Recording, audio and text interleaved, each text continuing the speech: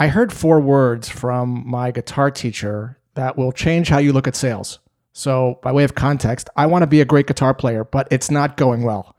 Songs sound a little wonky. Chord changes are painfully slow. Bar chords seem impossible, and the tips of my fingers are killing me. I expressed my frustration to my guitar teacher, Susan, who said something so profound, and I quote, "Practice not with the expectation of becoming a great guitarist, but for the experience of just being, to discover what's inside you, to be open to new ideas and ways of thinking. Do what you're doing without thinking too much about the song. Do what you're doing." Why is this such a profound idea for sales?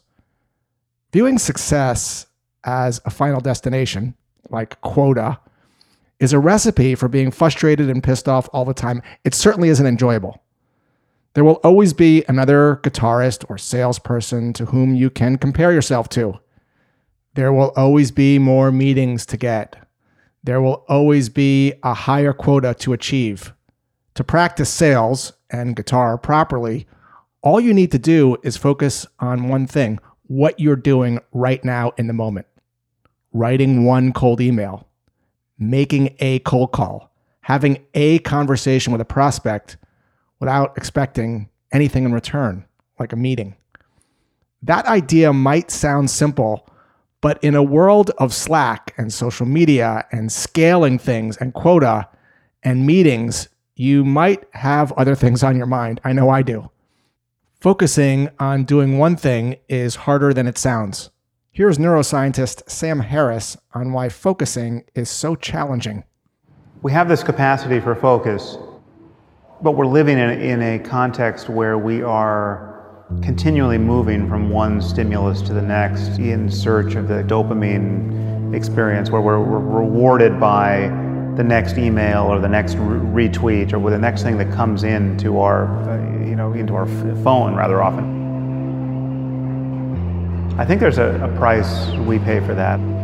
We go to the gym to train our muscles so we can get stronger. We work on our cardiovascular fitness so we can be more fit.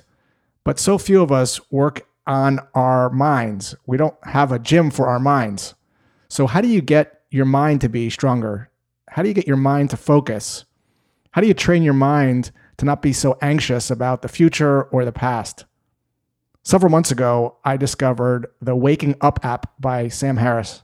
Full disclosure, I am not affiliated with this app in any way. I get no commissions. I don't get an affiliate fee, nothing.